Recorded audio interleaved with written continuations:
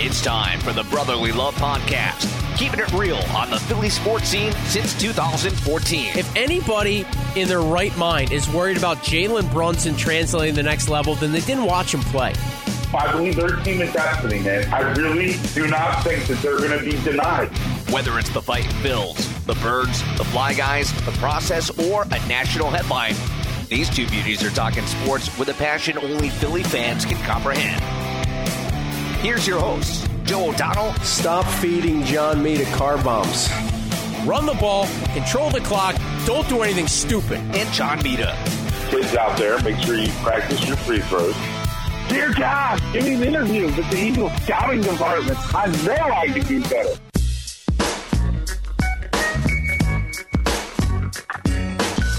What's up, what's up? It is the Brotherly Love Podcast, SoundCloud, iTunes. You know it, you love it. Check us out on Twitter at BeLovePodcast. Holla at your boy, Johnny Mita. It's going down. Oh, man, Halloween version of the podcast? You should have let in with a little Ghetto Boy. You know what I mean? How about Monster Mash? Could have gone Monster Mash. Oh, Monster Mash. All the old people would have loved that one. We know. We got a bunch of them tuned in. Yeah, so let's, I guess we got to start off, Joe, with some of the people why this podcast is taking place on Halloween, whereas most people that have children take their kids out on Halloween. But why were we able to get this done tonight, Joe? You tell me. Tell the audience. Well, you have to tell this story. Originally, a couple days ago, I think it was Monday, I was like, how's Wednesday? And you were like, Halloween? So you were initially caught off guard by my reaction to a possible Wednesday afternoon, Wednesday evening podcast, to which I said, in Corn Country, a.k.a. Iowa, they do things a little differently. They have what they call Beggar's Night, and that is the kids' version of Halloween on October 30th. So we took our kids out last night, and the neighborhood streets were packed. And the premise, I believe, and you can Google this, Wikipedia, whatever. The premise, I believe, the kids are supposed to go up and tell a joke. So essentially they're begging for their candy or whatever, but some people will be at their door and be like, what's your joke? And then the kid tells the joke, and they get the candy, and they move on to the next house. Now, this was new for us 5 years ago, being East Coasters and living everywhere else on the planet, it felt like, and nobody else does it this way. I was told that at one point it got shifted to this type of format, if you will, because they didn't want the kids out when the older folks are boozing and going out and having their Halloween. You know, you get some people drinking and driving, so they thought, I guess, it would be safer. I don't know. It is a very, very much a Midwestern thing, and maybe even as isolated as like the part of Iowa we live in. That much I can't figure out. But last night, October 30th, the mischief night you and I grew up knowing, is actually Beggar's Night, where the kids go out for their candy. That's just, to me, it's mind-blowing. I know. It's mind-blowing, but because today the kids get up, and it's like, Happy Halloween, but we already had Halloween. Yeah, it feels like it takes something away from them. I don't know. Yeah, but I agree, man. Hey, but it opened up the window for us to do a very did. special Halloween podcast. That's right, Halloween edition. And exactly, and it could have come at a better time, specifically because the NFL trade deadline went down yesterday. Yeah, it sure did. And by the way, Johnny Mita, I probably should have been better prepared with a little spooky music or what have you. But I do have to say, for the Halloween-based edition, I've got to send you a photo of the kids' costumes because you will love. You're not on Snapchat, so you don't see it. You would love their outfits. Kara created a college game day look for the kids. Well, I heard that your wife, and nobody expects anything less from beautiful Kara, did a tremendous job because I heard from your brother-in-law today overseas. He's in France. He was at the game in London. So Keith gave me a call today and said that the kids' costumes were absolutely phenomenal. So please send the photos because apparently the photos from France didn't make it to my phone. Yeah, you got it. I'll take care of that. They did get a lot of compliments going up to the various houses, so that was pretty cool. It wasn't Jake's idea or Kara's idea for the college game day theme. It was actually one of his buddies. But they kind of... Did anybody play Lee Corso? Well, so basically they kind of had they were the two broadcast, Herb Street and whatever, Reese Davis or whoever it is. Davis, yeah. So basically they were two sportscasters with the college game day podium in front of them. So I'll send it to you. Anyway, now that we bogged everybody else down that wants to talk Eagles football here on the Brotherly Love podcast, we will jump right into it. You want to go Golden Tate trade, or you want to go with the season-saving win in London now with the bye week upon the Eagles? Let's go season-saving win, because I think it leads into to the next part of this equation. All right, well, 24-18, Birds over the Jaguars. It was a bit of a sleepy first half. In fact, the Eagles' touchdown didn't come till late. They were trailing 6-0 for 3-0 after one quarter. It was kind of that sleepy first half for the Birds. Then they got a turnover. Malcolm Jenkins, Avonte Maddox. Next thing you know, there's a little life on the Eagles' sideline, it felt like. Josh Adams, a big day, his best in the National Football League.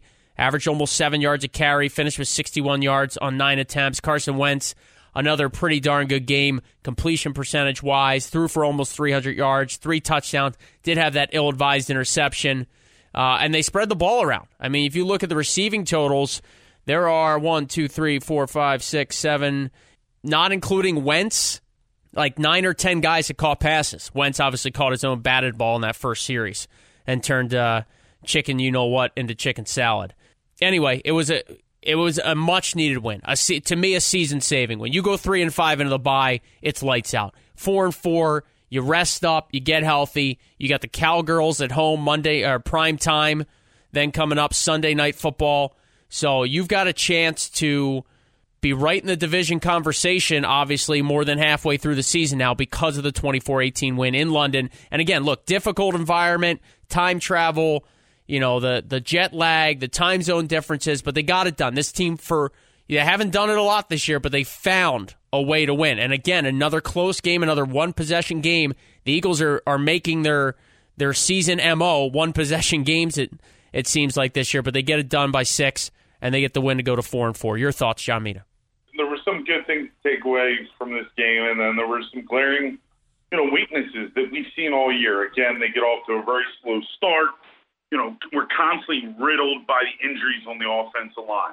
Jason Peters starts a game. He plays literally a quarter and then has to get taken out, which I think is just, when it comes to coaching, I just don't think that's a great way to do things. I get it. Jason Peters is a warrior. But if you can't build that continuity on the offensive line, I think we're going to have some problems. I believe that over the course of the bye week, I think they need to get the young kid ready, the Australian kid. I know he's a bit of a project, Jordan Mailata, but I really think that we have to get our offensive line in check, with not constantly shuffling pieces in and out. I think that is going to help Carson Wentz, and I think it's just going to help the offense as a whole. If there's one thing that we also saw in this game, Joe, is that our offense lacks another talented playmaker. So many times where the Eagles need a big play to come from somewhere, they just weren't getting it. One thing that I did like to see is they finally got Dallas Goedert involved. He had a brilliant play on that touchdown. The play design for that play was incredible. If I were the Eagles, I would seriously go back to the years, and I know this guy, rest in peace, but I would go back to when Rob Gronkowski and Aaron Hernandez and the way the Patriots deployed their 2 tight ends and using various different 2 tight end sets. Because when those guys were hitting on all cylinders, that Patriots offense was very prolific. I think that's something we need to do. The other glaring notice that I see with this football team, again, is the second half adjustments. All last year, what made this team great? It seems like in the second half, they adjusted so well, and they made the necessary adjustments, and it just seemed that they were just able to click. This year, it seems like we kind of digressed.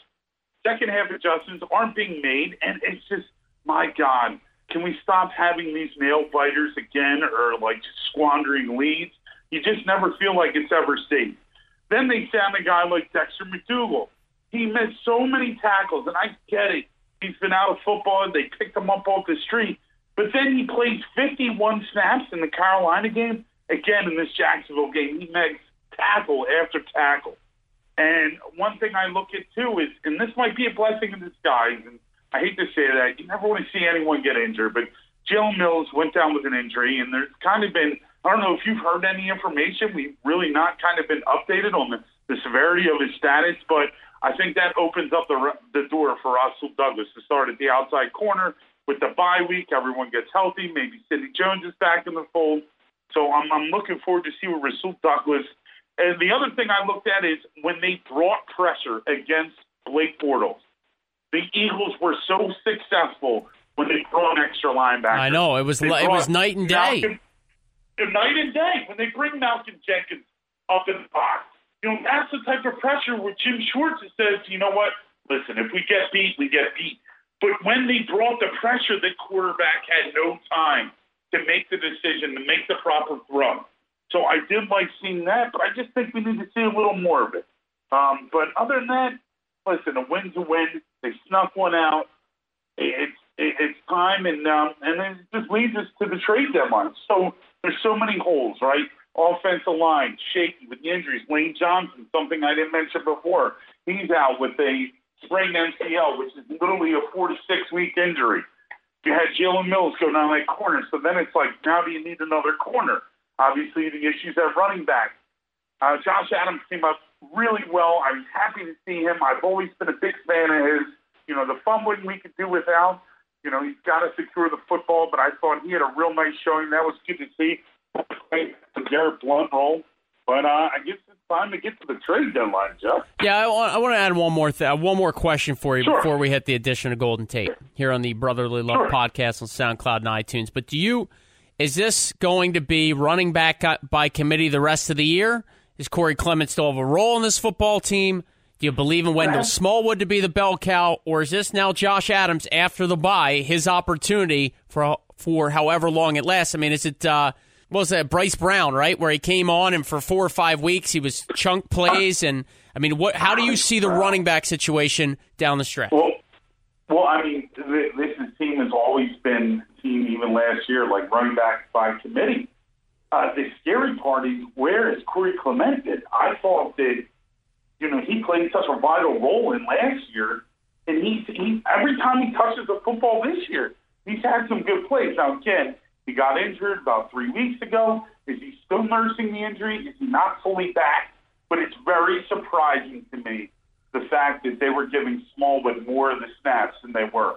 Because if you would have told me at the beginning of the season, I would say this is going to be Clement's breakout, time to be the breakout running back person. But I think it's going to be by committee.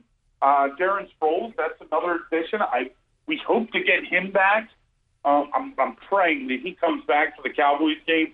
The reason why I'm saying that is, you hate to say it, but a lot of the reasons when you play running back in the National Football League, one of your major responsibilities is that you have to be able to pick up the blitz.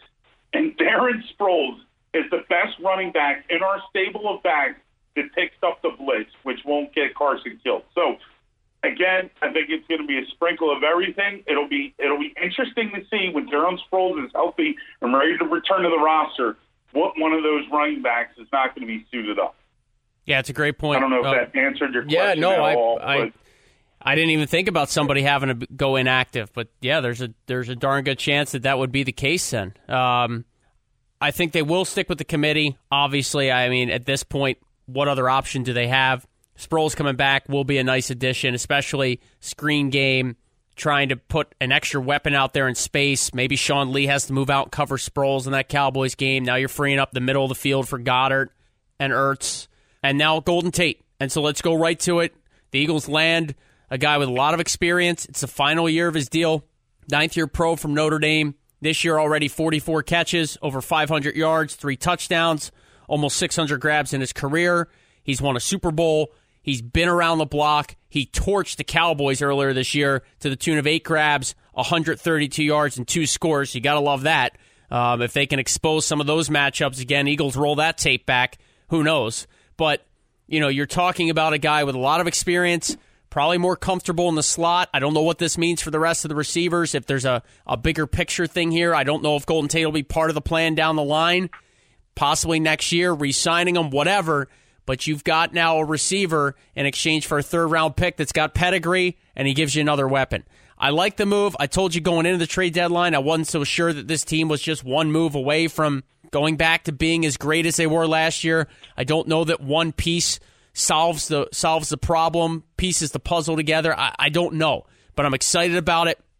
They got arguably the best receiver available. I guess you could make that argument. They didn't give up a ton for him.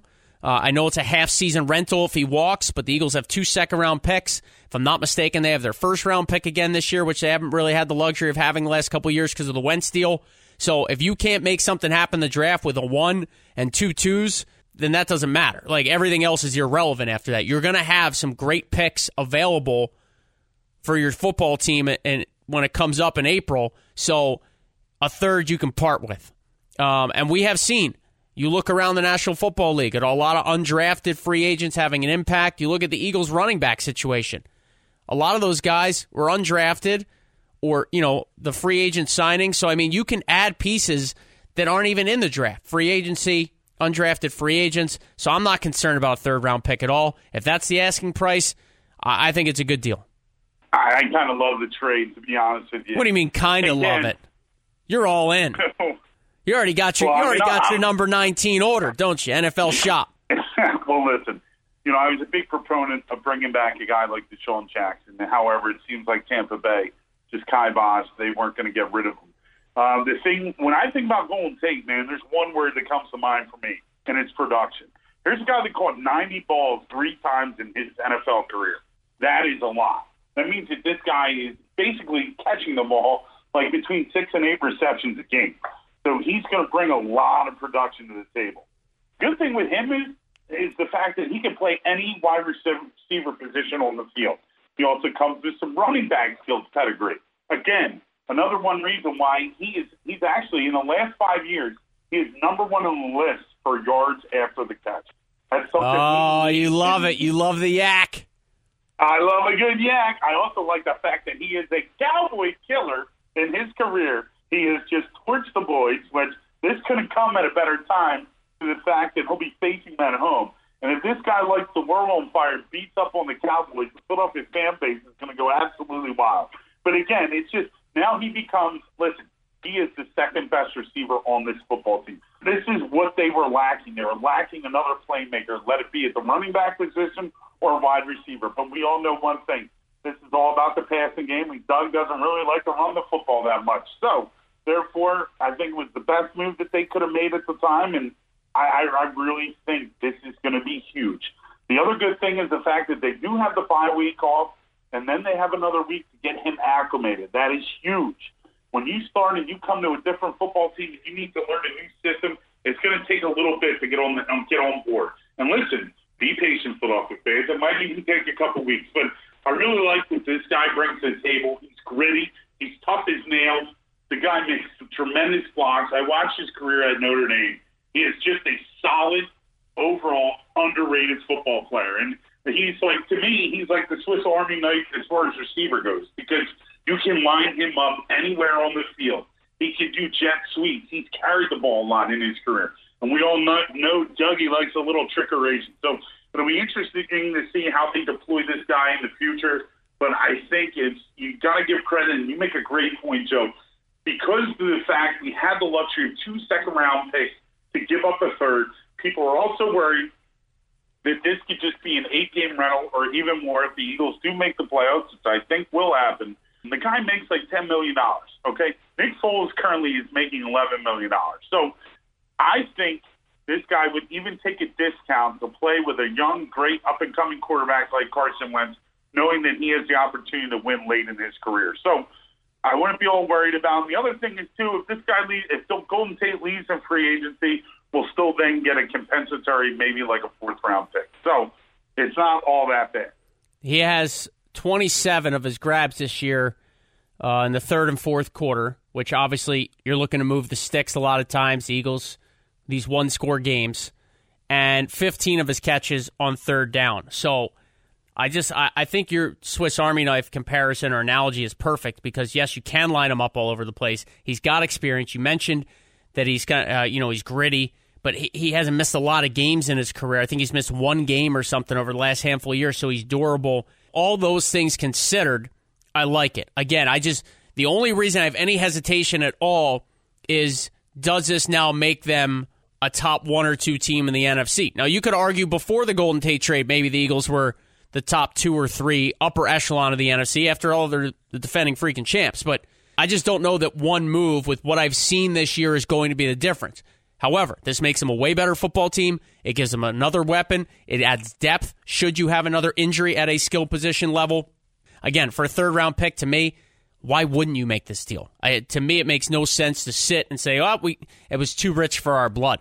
The Eagles are not in that type of scenario. They're not in a rebuild, as we all know. They're in a win-now mode. And the brass, give Howie credit, got it done again, finding a way to add a piece to get better, and you don't give up a whole lot, especially considering, again, the 2 second-round picks and your own first-rounder this year as well. Compensatory pick, should that play a factor, you could end up getting something back if Golden Tate walks in free agency. All right, Johnny Mita, anything else on the Birds? You get the bye week.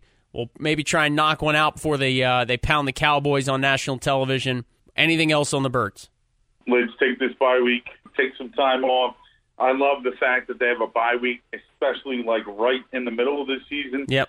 Some of those teams have their bye week after like week 4, which I think is a disadvantage. So it's nice and get away from football, but just come back and know that, your half your season's over. So it's a whole new half season, and hopefully we get some guys back from injury, some guys get some much-needed rest, and we bring back some of the playmakers that we've been missing, that's for sure. All right, Johnny Mita, before we go into our rant, Philadelphia Flyers are a mess. Now, they get a big win last night in Anaheim, getting back on track a bit. They're 5-7-0, 10 points through 12 games. They're hoping the West Coast trip can save them. Last night, a big win. Nolan Patrick factoring in. That was great to see. But they have, I don't know how much you've watched. I haven't watched a ton, but you just look at the numbers. They're not pretty. Goal differential minus 13. That is the second worst in the conference. Only Detroit is worse. They only have 3 wins on the year.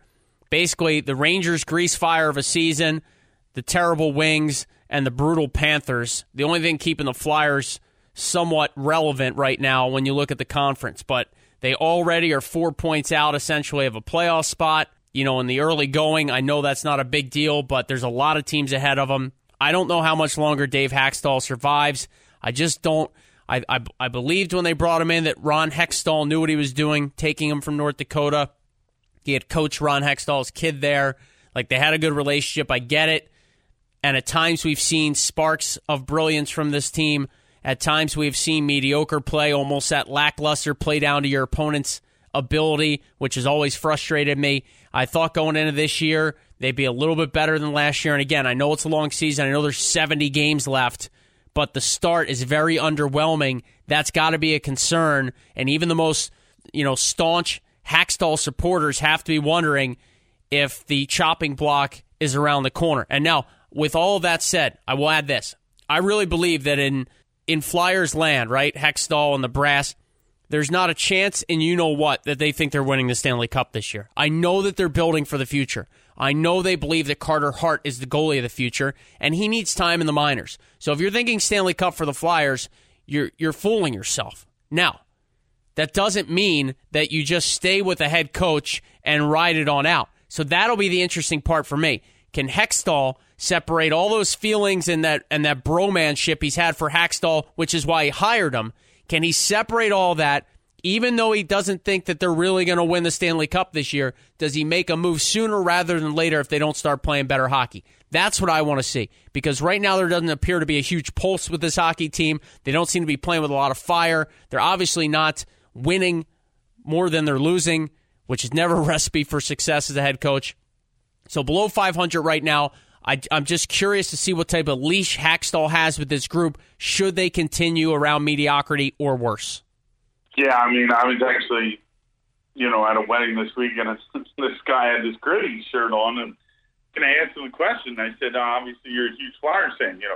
What do you think they should do? And the first words that come out of his mouth is, first thing they should do is fire Dave Haxtall. And listen, it just seems like, and I agree with you, you're looking for the team to make some progress and look a little better and it just seems like they're regressing.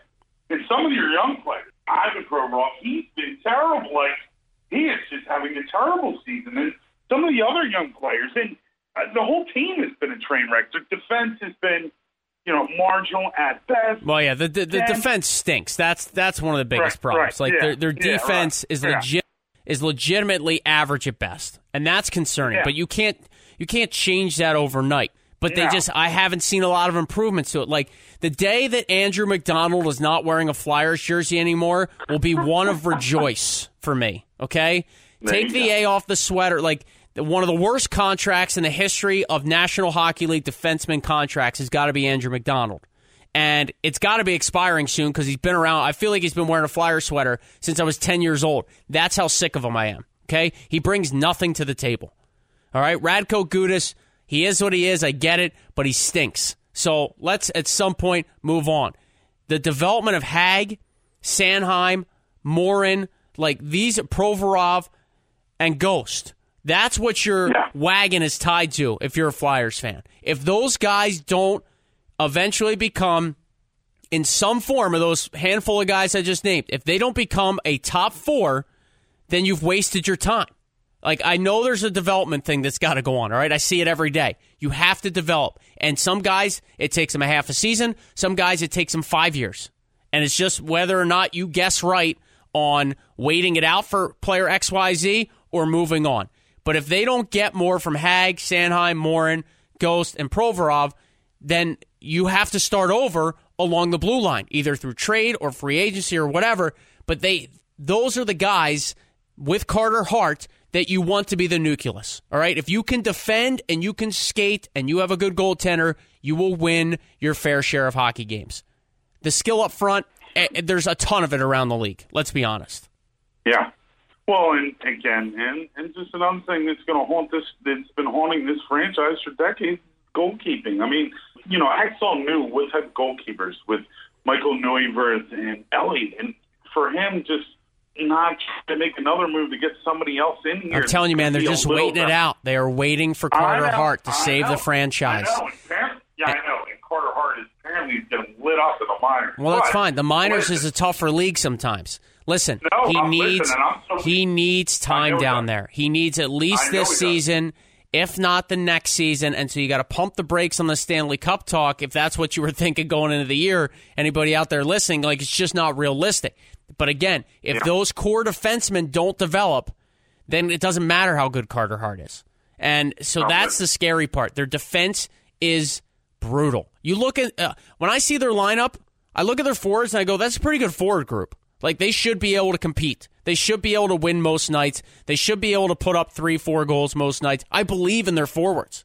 Maybe I'm biased. Maybe I'm a bit naive, but I believe in the forwards. It's the defense that is an absolute joke and has been for years. And until those guys take that next step, or you move on and get another crop of them in here, and until Carter Hart's ready, that unfortunately is the sad reality of the Flyers, where they might be the 7th, 8th seed like we've seen over the years, and they get bounced in the first round, or they just miss the playoff. They need to either complete, the process has to get sped up by one of these guys taking the next step, or you've got to at some point start over. And that might be a new head coach, that might be a new philosophy, it might be all the above. But right now, they're just kind of in no man's land. It's the worst spot to be as a franchise in any sport. Yeah, well said. I mean, it's just the future is not looking bright. It's looking more dim. But I think eventually, maybe in the next 20 games, I think they really have to take a hard look and make a decision on the head coach. Because I just don't know if you always worry about the college coach transitioning to the pros. Now, sometimes that's always worked out. But maybe another step for Haxtell would have been if he started in the minors first, like started, in the AHL, and then came up to the next level. So I honestly, he wasn't going to let. You're right. I hear you. There's not a shot in hell he was leaving North Dakota for a minor league job. Those college jobs are so cushy. That program, I've seen their facility. They're winning national titles. They're competing for the Frozen Four every year. That facility is a million dollar joint there in lovely Grand Forks, North Dakota. He wasn't leaving for anything other than an NHL head coaching job, but that's just the reality of hockey today. But all right, let's. You got a rant. I know you want to rant on the Sixers. Why don't you lead off? Because mine's nothing powerful or crazy. I'm just frustrated, and I'll get there in a minute. Go ahead. What's your rant on the Sixers, brother? Oh yeah, apparently too. Maybe we should tell this since we also cover national topics. The Boston Red Sox apparently won the World Series. They did? All right. I must have missed that. All right, go ahead. Yeah, not many of us watch it. All right, let's get to the rain here. We got to talk Philadelphia 76ers, and then what a disappointing start to the season this has been. It's also been disappointing the fact of the way Brett Brown is handling the playing time of one Markelle Fultz. You know, he decides to start him, and then he's going to sit him. Listen, if you want to develop this kid and you want to give him the one thing that he is lacking, is that you got to trust him in playing in later spots in the game. So I don't understand that. So when he was talking about star hunting and star developing, all right, let's start developing. Yeah, the other thing I need to look at is Dario Saric. My God, I can't tell you how many times he's come up short on his three-point jump shots lately. He's shooting a woeful under 25%. You know what the reason for that is? Okay, here's the deal, Dario. You need to stop playing Euro basketball over the summer, okay? You have no legs when you come to the 82-game season. You get off to these lackluster starts and stop doing it. I get it. You want to stay in shape, but maybe you need to work on your game a little more. Give it, make yourself a more versatile player. But when you come in looking this shot and looking this lackluster, it's terrible. The other thing with this team that I see has just been an Achilles heel over the last 3 years is turnovers. My God, this team turns the ball over more than anyone I've ever seen. Last night, Ben Simmons alone has 11 turnovers. And let's talk about, now that I just brought Ben Simmons' name up, okay? Let's talk about Ben Simmons, okay? I know that this kid is a transcendent player, and it's going to be a phenomenal player. But people want to get on Markelle Fultz about his shooting, okay? Why doesn't anyone stick it to Ben Simmons about his shooting? While he was bike riding over the summer in California with Kendall Jenner renting out $1 million mansions in Hollywood, maybe he should have been in the damn gym and started shooting. And the other thing that cracks me up is the fact that apparently he came out and said that he's just been on teams where he never had to shoot the ball. I don't know anyone that has practiced the game, and I've played the game of basketball for many, many years, that just doesn't go and shoot and work on shooting. It's all you do at the playground. I've never seen anyone go to the playground and just work on their handle and just start dribbling around the basketball court for 45 minutes to an hour. So listen up, Ben Simmons. If you want to become a top 3, top 5 player in the National Basketball Association, you better learn how to shoot the goddamn ball. And because here's the deal, defenses are just going to leave you wide open. They know how to play you because you don't even attempt to shoot the ball. Because many people want to just kill Fultz. Listen, at least he's shooting up threes. He's made more three-pointers this season than Ben Simmons has. But Ben Simmons, my God, learn how to shoot. And the last thing is coaching. Maybe it's time that, Brett Brown, it turns out maybe he's just not the answer. But I know one thing right now. When I looked at these, when LeBron and King James took his talents to the West Coast, to the LA Lakers, you thought it opened up a huge window, an opportunity. You saw the Celtics, right? You're like, all right, they're the team that the Sixers have to get by. Now you look at the team that they played last night, the Toronto Raptors. My God, wouldn't it have been nice to get Kawhi Leonard to trade for him, to have him on this basketball team right now? Toronto looks like the second best team. And Milwaukee is undefeated right now. So right now, the Sixers are pretty much staring down the 4 position, where we thought we'd be in the top tier. So here's the deal, Wellman Brand. It's going to be interesting to see what you do at the trade deadline. Can you acquire another player? Can you roll the dice and maybe bring in a guy like Jimmy Butler to be that third option, that third 20-point scorer? And lastly, when it comes to Joel Embiid, I love everything you bring to the table, JoJo.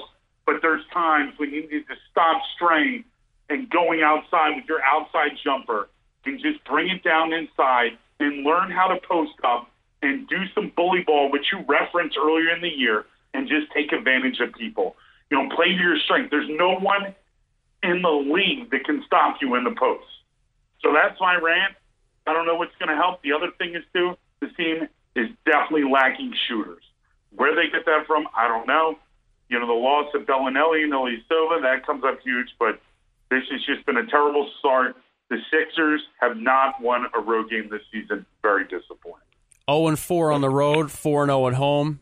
You're 1, 2, 3, 4, 5, 6. 76ers, 10, 9, 8. 76ers are 4-4. All right, good stuff, John Mita. I'll keep it short and sweet. The game in London, NFL Network. Thank you for bringing it to me so I didn't have to watch on some web stream or what have you. It was awful that it was 8:30 a.m. to begin with. I can't imagine being on the West Coast or my boy Nolan out in Hawaii where the game kicked off at 3:30 a.m. Now, that's not my point. My point is I was glad the NFL Network brought me the game. What I was disappointed in is that they decided that the game wasn't important enough to bring a real play-by-play team or play-by-play broadcaster and color analyst. Instead, they had Rich Eisen and the Dog and Pony Show from NFL Game Day morning. Because why not give a little cross-stroke where you can to your own programming? So instead, there were 78 guys and Rich Eisen, Michael Irvin, Kurt Warner, Steve Mariucci, Jimmy Snuka, somebody's dog. I don't even know who the hell was in the booth. I'm not even sure how they fit in a booth. I've never seen a booth that big that could accommodate that many people. The point is, it's disappointing and frustrating for somebody that's in that industry that cares about good play-by-play, that thinks that good play-by-play is more than important to a broadcast, for another major entity, the biggest sporting league in the world, arguably, the National Football League, to have essentially a primetime game, meaning it's on by itself, standalone broadcast, and rather than trot out a good broadcast team, even the B team, they brought in basically their morning show and said, have at it, fellas, because it doesn't matter. That part to me is so frustrating. The commentary was average at best. Rich Eisen's not a play-by-play guy. It's unfair to him, and it just was below average. Borderline brutal. If the Eagles had lost that game, I'd probably been more pissed about it. But for the most part, they won, so I was able to calm down. I can't stand, ESPN does it all the time with their Monday Night Football 10 p.m. game on week 1 where they have the doubleheader, and they used to put Chris Berman in there. He's not a play-by-play guy. If he was, he's not anymore. You need reps. You need to be used to play-by-play. That is what the broadcaster does. Instead, they turn it over to the Dog and Pony Show. 3 hours later, who cares how it sounds? Doesn't matter. That is so frustrating to me. I can't stand it. Rich Eisen, not your fault. The rest of those cronies in there, you all stink. That's all I got. Beautiful. I love it, yeah. You know what I'm saying, though? Like, value the industry. Value the product. Not just like, it's our game day morning crew. Put them in the booth. They'll be fine. Like this players-only thing that the NBA's doing on TNT where literally they're not calling the game, right? It's just a bunch of guys talking hoops. Yeah. And I get it. It's interesting. It's different. It's unique. But from a traditional broadcast standpoint, the veterans, the Hall of Famers, the GOATs of this industry are turning over in their graves. I mean, it's bad. Well put, brother. That's all I got. All right. Hopefully we'll get another podcast where the Birds beat the Cowgirls by 60. If not, we'll do one on the flip side, and we'll all revel in how much the Cowboys stink. That would be wonderful. All right, Johnny Mita, you're the man. God bless. Thank you, brother. Appreciate it. Thanks for everyone listening, man. We appreciate all the support. Brotherly Love SoundCloud. Whoa, let me try that again. Brotherly Love Podcast on SoundCloud and iTunes. I'll get it right. For John Mita, Joe O'Donnell, till next time, go Birds. We'll see.